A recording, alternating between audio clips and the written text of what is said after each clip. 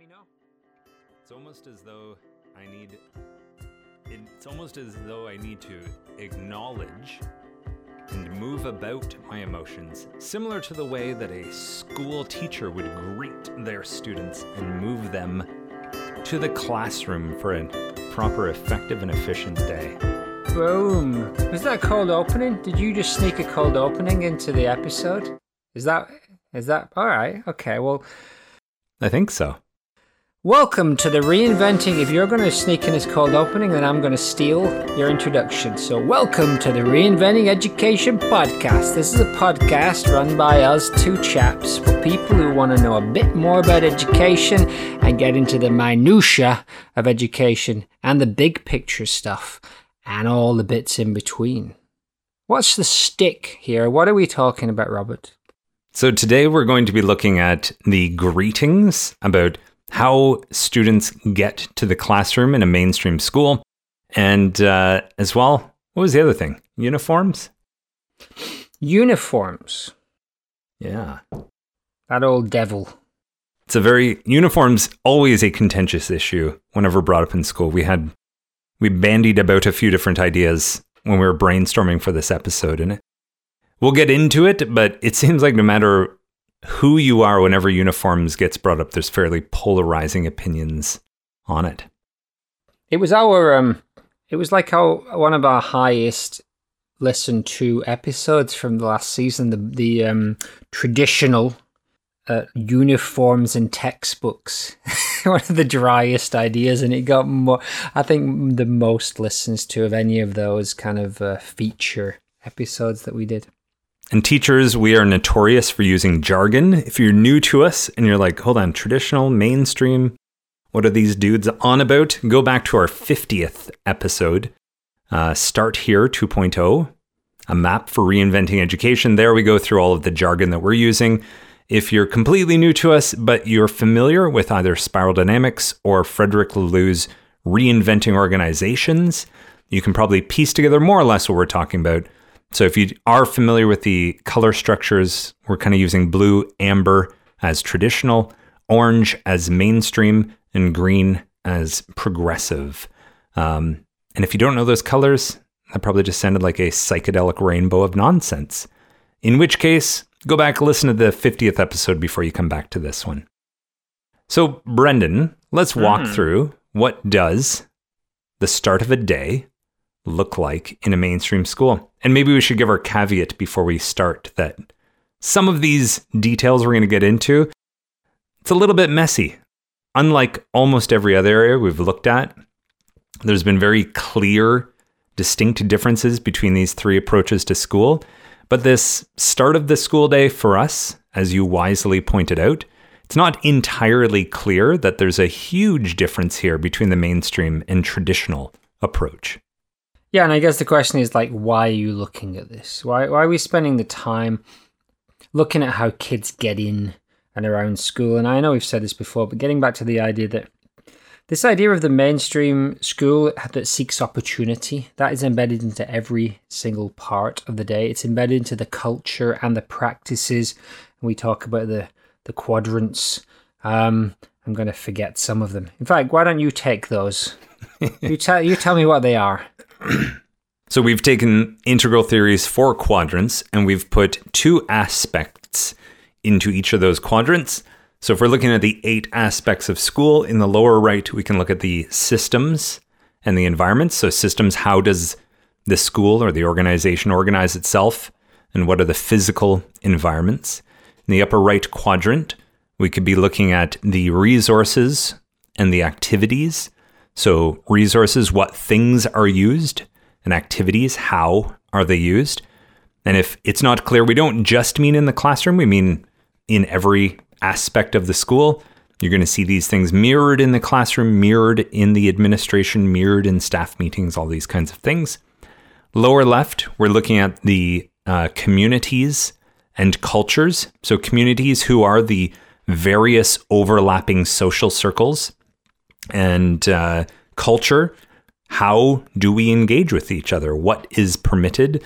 How do we go about doing things? What are those shared understandings? And then finally, in the upper left, we can look at the reactions and beliefs of any individual. So the interior of the individual, looking at how do they react to things. This could include emotional or rational reactions to things. And as well, the beliefs. What are the unique constellations of individual beliefs within any person within a school, be it student, be it teacher, administration, parent, community member, etc. Yeah, and so all of that is embedded in everything that we do. And so what we'll see here is the kids moving around and coming to school in the morning, moving to the classroom. We won't necessarily see much difference in practice, but again, like we talked about in the last episode, maybe the underlying logic, the underlying aims and the values that come through are a little different. So here's what you might see in a primary school, in a mainstream primary school in Britain. The bell will ring in the morning, or there'll be some signal to say that the day is about to start. And depending on how the school kind of organizes itself, either the kids will be able to make their own way to the classroom, or the teacher might come out and meet them.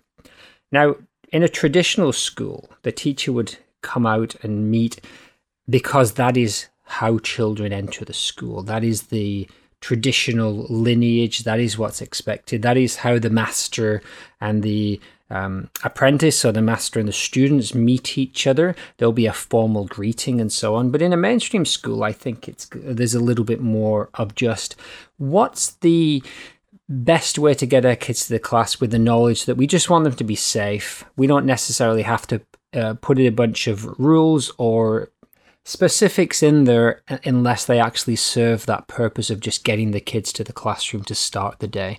So I guess it's less ritualistic in a way. There's a little bit of an idea, especially these days, that insurance may require teachers to take kids up to the classroom to make sure that they're supervised the whole time. We talked about an irony last week of how the mainstream value is looking for more opportunity, but sometimes it actually, because of things that are inside the mainstream culture, including things like insurance and liability, actually means that there is less opportunity in some cases. I think this might be one of those times as well. And as I just said, in a traditional school, there might be an expectation of quite a formal greeting to the teacher. And I know when I talk to some of the Japanese staff at our school, they'll talk about in Japanese schools that the students will greet the teachers every morning, sometimes with quite a formal bow. That's probably not as expected in a mainstream school. There may be some kids say hi, but the majority of them may just pass you by, lost in their own world as they head up to the classroom. Announcements? I think that's the only thing we didn't touch on. Yeah, do you want to say the announcements thing? Efficient. Can do. One of the characteristics that you'll see in most North American classrooms anyways, in mainstream schools, once the students are in the classroom, settled down, quite often the day begins with announcements.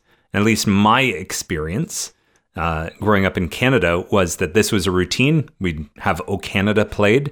For a while, we did the Lord's Prayer, but that ended up being phased out.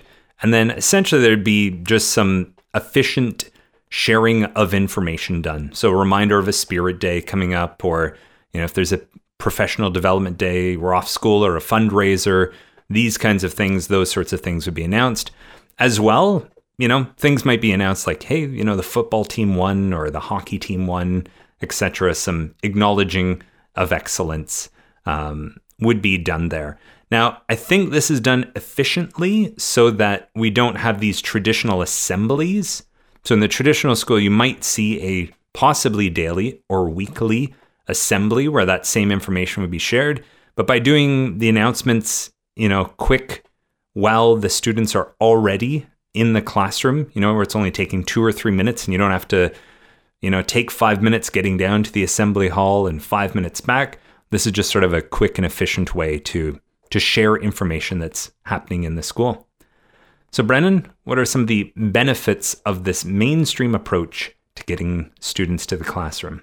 It's because it isn't really a thing, because it isn't really defined and it looks very different in every school. It's hard to actually say how this is a step up or a benefit from what you might see in maybe a more traditional school. Obviously, it's a little bit more laid back, it's a little bit more relaxed, which maybe helps kids to start the day in a slightly more at ease manner. And in theory, it does offer kids a little bit more independence. You know, there's clear rules, expectations, there's clear consequences. Again, you might not find those as clearly defined in a traditional school. It's like, you know, this is what we want to do, and if you can do these things, then you have a little bit of freedom in how you do them. Yeah, and I don't think there's much more to it than that. But this thing is still on my mind about that liability thing. I don't know if this is the right time to drop this in. We did start on a little bit of a wild tangent, so, you know, what the heck? What's your 2 cents on that, Rob? This idea that the opportunity value wants to give kids more opportunity, therefore more independence, more freedom, more choice. But we kind of got ourselves in a little bit of a pickle that we've actually had to turn up our supervision of kids. Yeah, Is so it all just because of the liability, or is there something else in there? Well, I don't know if there's something else. Let's toy with this briefly. What we said in the traditional school, maybe just to make a comparison, quite often in traditional schools, there might be periods in the day. Well, I don't mean periods as in a full 45-minute block, although that is possible, but there are moments in the day in a traditional school where students might not have any supervision. There might be some free playtime outside, you know, at the start of the day, at the end of the day, at the end of a lesson, where there's not a teacher out on the yard with them, or there's not necessarily teachers positioned strategically in the stairway while students are coming up, like we will see in the mainstream school for legal reasons. Yeah, I guess I just want to draw that distinction that in the mainstream school, in theory, for legal reasons, there should be no time in the day, even no second in the day, where there isn't some teacher who has the responsibility to be overseeing the students. You know, I don't know if it was ever explicitly said this clearly, but it was certainly expressed 1,000 different ways in my teacher training. And becoming a teacher in Canada was essentially, if something happens or a kid is harmed or bullied in some sort of way, and you were supposed to be there, be that a duty in the hallway, outside recess break, or most certainly something in the classroom itself, if something happened and you weren't physically present, basically like the full force of the law is going to come down on you, because you are now not protected, because it was expected that part of your duty was to be there. Is that what you want to dig into here? Yeah, and I think this could be a whole big can of worms, and it could be an episode in and of itself, and maybe we do need to put this to one side for now. But it is embedded in the mainstream culture, the idea of independence, the idea of choice. It's not free choice, it's not complete, it's within a specific set of guidelines and rules, and this is the idea of the coach and the coached kind of relationship between the teacher and the student, that strategies can be chosen that best serve what we want to do. And again, that's embedded in everything. That's very much in this idea of schools can essentially do whatever they want to get kids to the classroom. But then this big thing on the horizon. I worked in a summer camp now and again, and that's by far one of the biggest things on the minds of the people running the camp, the idea of the litigation that could stem from many of these circumstances that are often unforeseen. And the idea is that, yeah, it's almost as if a counterbalance has happened naturally within the mainstream to stop that independence going too far. And I wonder whether it, we should definitely dig into this a little bit more. But today, I think that's kind of enough just to point out that the school, even with something as small as getting kids into the classroom, it's kind of torn in this bind between what is expected in terms of the law and basically the risks of litigation if you don't fulfill what's expected versus this other dynamic drive of looking for opportunities. Yeah, and I think maybe we're confusing terms a little bit. This idea of independence and unsupervised, I guess, time.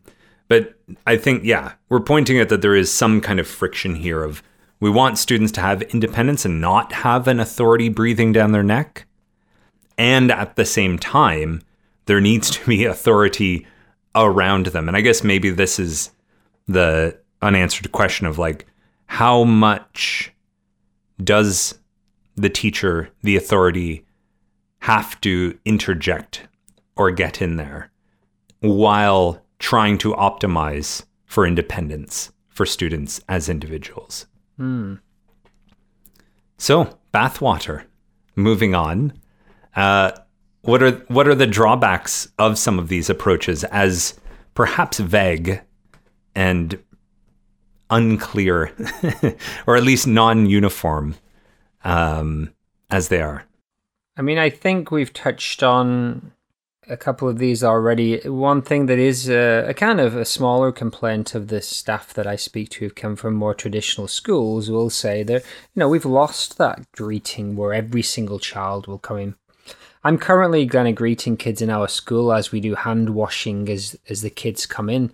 And it's kind of tough sometimes for the kids to get the kids to make eye contact and say good morning, and they will walk kind of past you. It's not necessarily an expectation. And sometimes it feels a little bit heavy if you're asking every kid to greet. But then on the other hand, when you get the kids who walk in and smile and say, hey, good morning, it is a positive thing. However, that forcing kids to do that also isn't necessarily adding meaning to it if they're just grudgingly kind of saying hello. So it's a bit of a turn between, but it is cited sometimes as something we've lost as we've moved more into that mainstream. Everybody does their own thing. I think on the other side, a more progressive school might say, hey, why are you even having bells? Why are you even having people having to stand outside for 20 minutes just so that before they can go up to their classroom? Why can't they just come in as they would in any other building? Like, why can't you just walk into their room and sit down and read a book and make something? And sure, there is that litigation. Sure, there is the kind of legal obligation side, the supervision. And some schools will play with this. Some mainstream schools will open up libraries earlier and things such as that. But a more progressive school might say, the whole thing doesn't make sense that you'd have to be, even if you don't do the old traditional lineup, even if the kids do come in on the bell, it's still all these false kind of like lines that you're drawing of times and spaces. It doesn't actually it doesn't actually benefit the student's education in any way. And in many ways, it removes some of those opportunities that you're saying that you want to give to them. And I guess the other thing on top of that is the irony of trying to build independence while at the same time having to be there to supervise. And the mainstream school is based a lot on these checks and balances. And the checks and balances often mean that somebody is going to be seeing whether you're doing what is expected of you, and then someone else is watching them, and you get this big chain of people kind of all checking on everybody else that's doing whether they're doing the right thing. And accountability can be absolutely fantastic. We've already talked about how accountability is one of the big leaps or big moves from tradition into the mainstream, and what it and the benefits and some of the drawbacks of it, but the benefits that the mainstream school system has brought by adding accountability. But this is one of those times where it has caused some tension and some friction that potentially works against the core value of opportunity. And I think the subtle nuance there, it's not like there is no accountability in the traditional system, but rather it is trusted. There is more trust. It is trusted that you are upholding your duty in traditional, and that trust is more or less given due to the responsibilities of the role. Whereas in mainstream schools, it's saying, oh yeah, we will trust you after we've done our checks and balances to make sure that you are upholding all of your duties. Then we will trust you. And that's where that real accountability and that checking, and I like how you said, like, the checking of the checking. It's not enough to be a teacher positioned strategically in the hallway to watch students come up. That at least at some point in the year, possibly even weekly, maybe even on a daily basis, your head of school is also going to walk around to make sure that you are in the, following the codes that you should be and all these sorts of things. So yeah, there's levels of checking. And who knows, maybe there's a Super Nintendo Chalmers who even strolls through once a month to make sure the head of school is checking, that the head of school is checking, the teacher's checking that the students are coming in. I think I said that correctly, but you get the meta idea there. Nice. Yeah. Flintstones reference. I'm a big fan of that show. Yeah, exactly. Love George Jetson.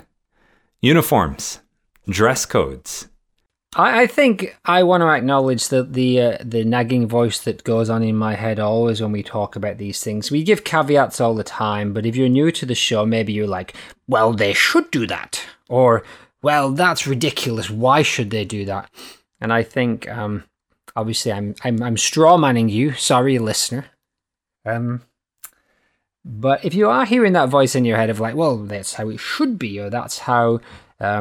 that's ridiculous. Why they're doing that old-fashioned kind of Victorian style. Then I think this idea of the 3 different types of schools is where that makes sense, because if you do feel like, oh yeah, well, of course, this makes a lot of sense. That's exactly what my school does, or that's exactly what I'd like to see, then you're probably in line with that mainstream value. And what we try to do here on the show is to look objectively and say that the reason why this value exists, the reason why the mainstream opportunity value is out there, is because it does have a lot positive going for it. It has the babies, which are brilliant and amazing, great things we want to keep hold of, but it also has bathwater. It has the things that maybe if you're looking from another perspective, it doesn't quite make as much sense. So if you are hearing that voice in your head that this is wrong, maybe you're resonating more with the traditional kind of mindset or even the more progressive mindset. And so please bear that in mind. And if you want to get a bit more of an overview of what we mean by that, then, again, if you listen to episode 50, I think we set that out. So these episodes are very much about the mainstream school.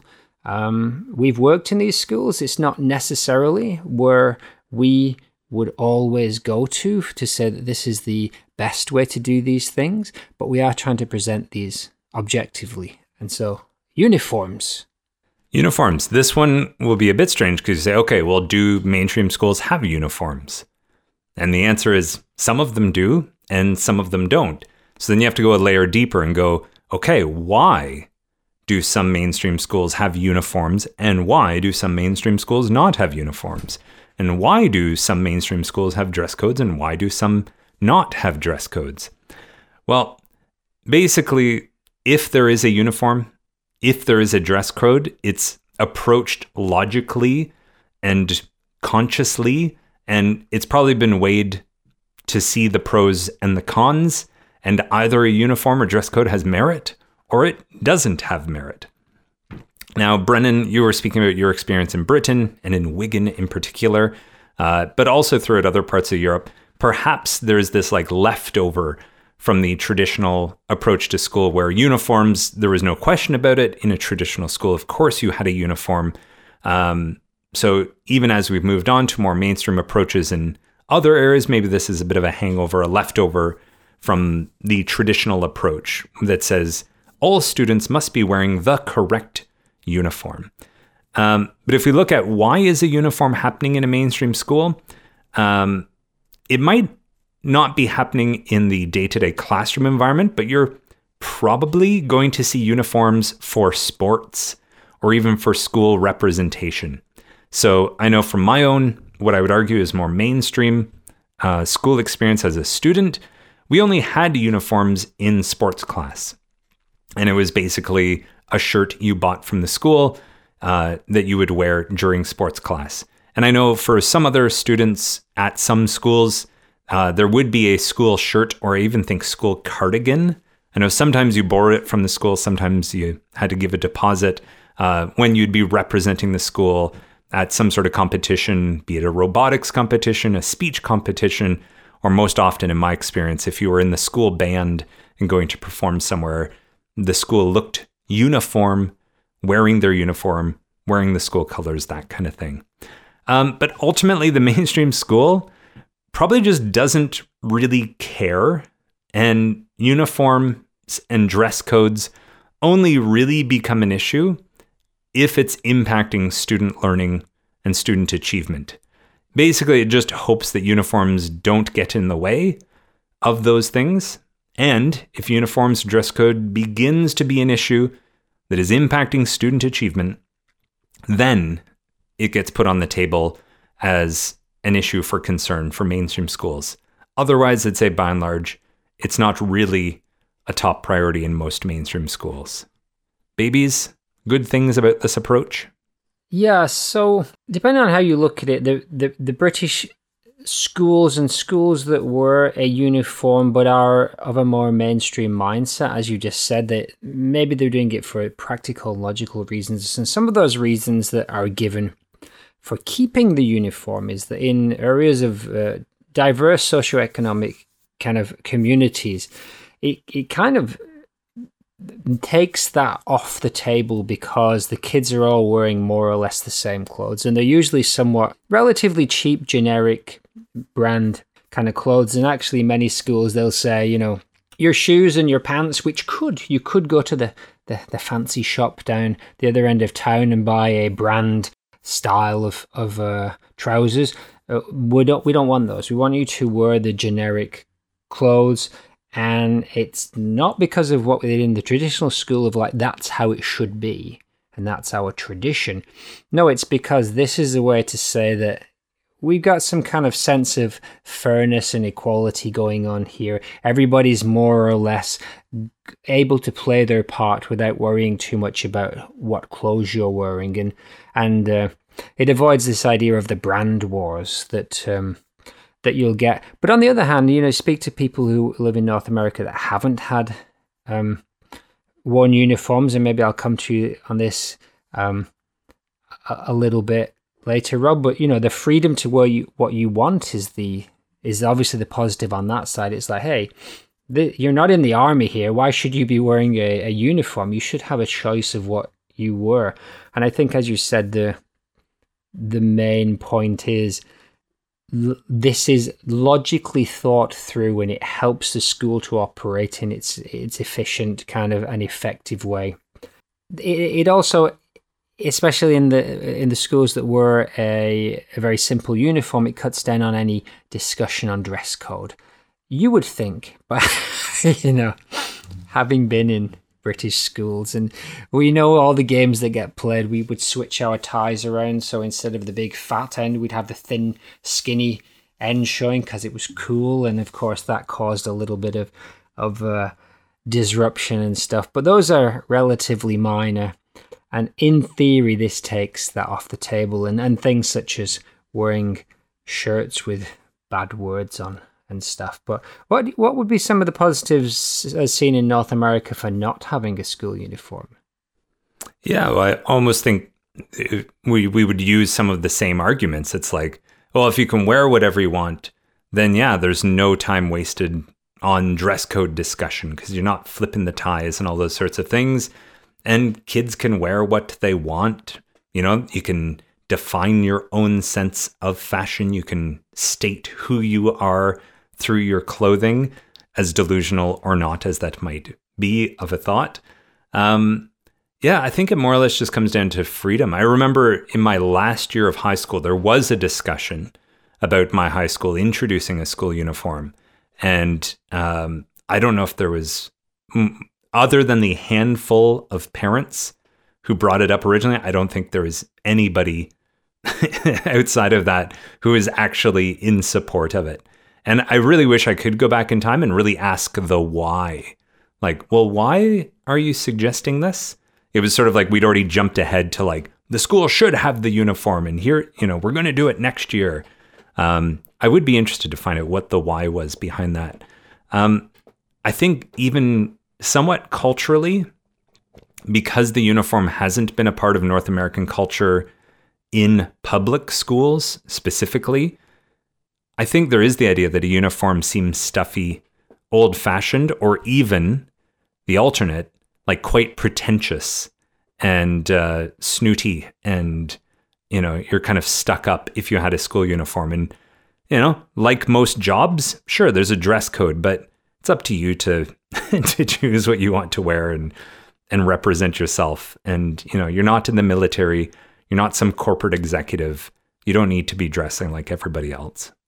Yeah, and when the idea of a uniform came up at my school a couple of years back, you didn't have to dig too far in to realize that many of the arguments were leaning traditionally. They were talking about things like, well, this will give kids a sense of pride in the school and show that they're part of a group. None of those are bad things per se, but they are traditionally leaning. And so if you've got a school that's made up of mainly mainstream-minded people and even some progressives, those ideas, that's not going to resonate with them. And even worse, they might be like, hold on, why do you need to wear a particular piece of clothing to have pride in the place where you go to? Or just because you and I are wearing the same sweater, that somehow makes us part of the same team, and we have to kind of like force it. So we're really like proving, hey, we're on the same team, aren't we? Can't we actually just work together and then build our friendships and our relationships that way? I'm running ahead here because these are some of the bathwaters. But Rob, what are some of the bathwaters that would come up from a mainstream school's approach to uniforms? Yeah, well, just before I get into those, I remember as you and I were trying to research for this episode, I was trying to find any research papers or even just teachers or administration talking about the benefits of the uniforms. And I'm not going to completely throw uniforms under the bus, but I will throw a few of the people who support uniforms blindly under the bus. And I did laugh at the one quote where it said something like, it was a teacher saying, it's important to have uniforms because when a student walks past and sees either an entire sports class or their whole school wearing the school colors at a school event, they will well up with pride and a sense of belonging. I thought, do you know that for sure? Because if that's your only argument that you think that's the reaction in that upper left quadrant happening, and that it's reinforcing a lower left pride in one's group, it's like, well, if that's not happening, your whole argument falls apart there and holds no real water. So you need to actually check if the students feel that way or not when they see a group of people wearing a color. But as far as that... Yeah, because there's nothing teenagers like more than walking. The average Wigan teenager, when they see a local sports team, that's nothing. They're well up with pride. I remember this, for me, it was just another way of being bound into this thing. And, that's not necessarily, especially if you go to the more progressive side, where we're wanting people to really feel on a deeper, meaningful level part of this. Whereas I think the traditional just says you are part of this, like it or not. And again, that can have some real benefits. When things aren't going well, you've got people around you, but it's like you don't have a choice in this. You're wearing this uniform. I'm going back to traditional here. You're wearing this uniform because you are part of this no matter what. And I think the mainstream would want to kind of, I don't know if they necessarily kind of get away from that per se, but it's not something they're aiming for or looking for or particularly care about. As long as you're rocking up and the clothes you're wearing are not impeding what you're doing, great, let's go with that.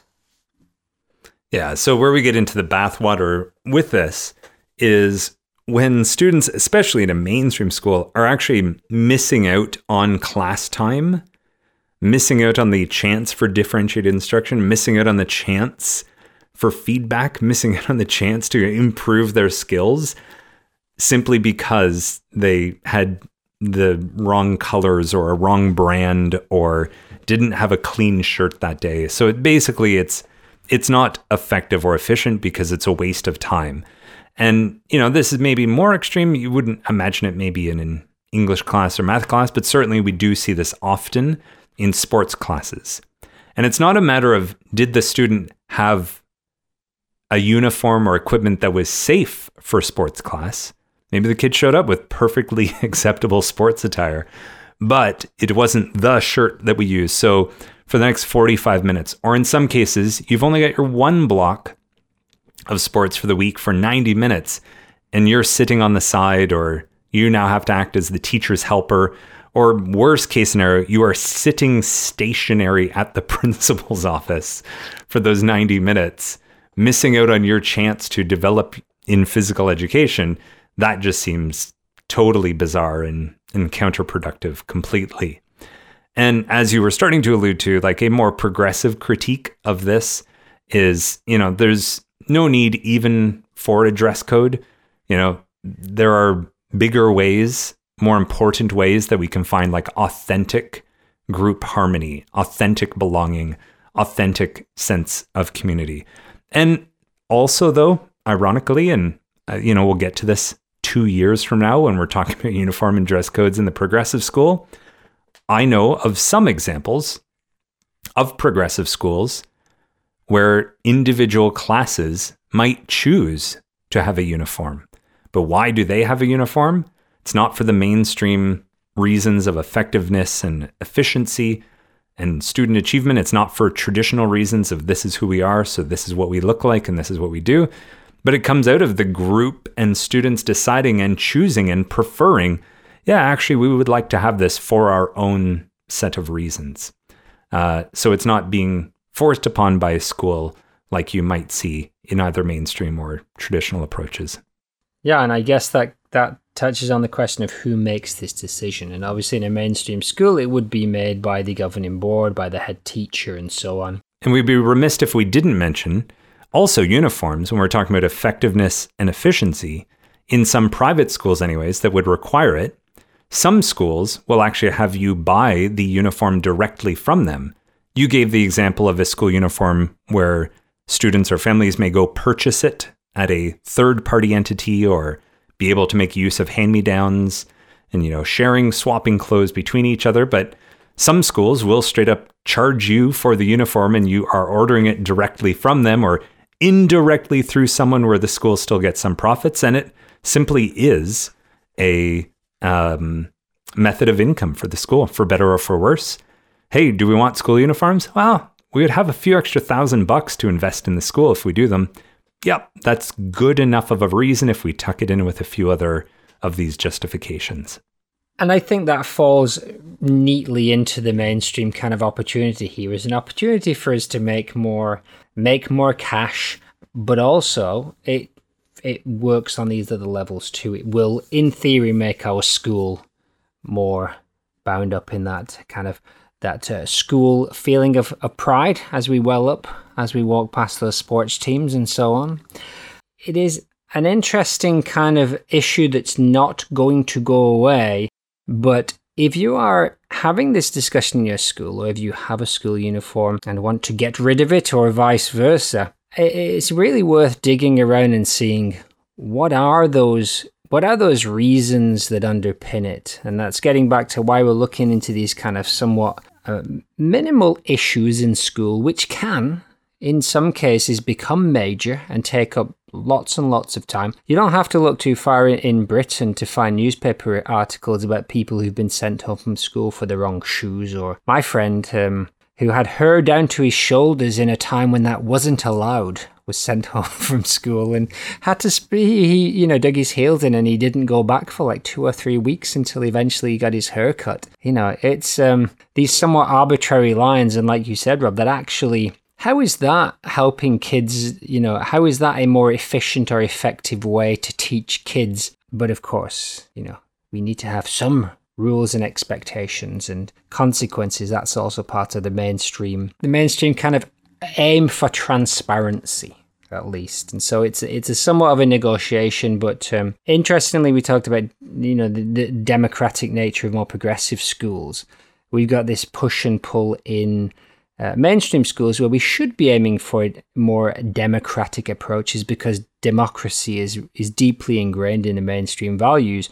but also the conception of children means that we don't really give them that democracy. And that's something that we'll touch on a lot more as we get further in, of that kind of like pull between the wanting to give kids more freedom, more choice, and even bring in ideas of democracy, but actually not being able to because of the way we design school as something that's actually projecting forward and really more about getting these kids ready for the workplace or the next step of school. If that makes sense to you, great. Maybe you've listened to a few episodes. If it doesn't, again, go back and listen to some, because this is just a tiny little snapshot of one element of school that fits into that larger picture of how mainstream schools operate, how they think, and how that value of opportunity comes through in everything they do. Yeah, and there's this saying in the coaching world, like, how you do one thing is how you do everything. So we can basically choose any minutia within a school, and in some way we will see the representation of either a traditional approach, traditional reasoning, mainstream approach with mainstream reasoning, or a progressive approach with progressive reasoning. So next, we move on to assemblies. That's what we'll be looking at in our next episode, and possibly even getting into some of the teaching and learning philosophies of mainstream schools. Brennan, as always, it's been a delight for me. I hope if anyone's still listening to this, you mutually feel it's been a delight to have sat in on our conversation. I guess this is the part where I just say thanks, Brendan. Thanks, Rob. But it's also the part where I'd like to drop in that we've had quite a few people reach out to us via email. And a few episodes ago, we spoke to Malcolm. He got in touch with us that way, and we'll be speaking to him again quite soon. That was a lovely conversation with a very nice chap. And yeah, just if you are out there thinking, I got a little bit to say about this, or I'd like to just ask more questions to these guys about something, please get in touch with us at reinventingeducationpodcast@gmail.com, and we will endeavor to give you a polite and friendly response, and let's see where it goes. Yeah, and it might be a written response, or as has been happening, we've connected with a few listeners just for Zoom chats to hang out. And a few of those have then even turned into having you on as a guest and turning an episode out of it. So turning it into an episode, I should say. So feel free to reach out. It's kind of becoming the most interesting way for us to engage with you folks out there. So thanks. Peace out. Peace out.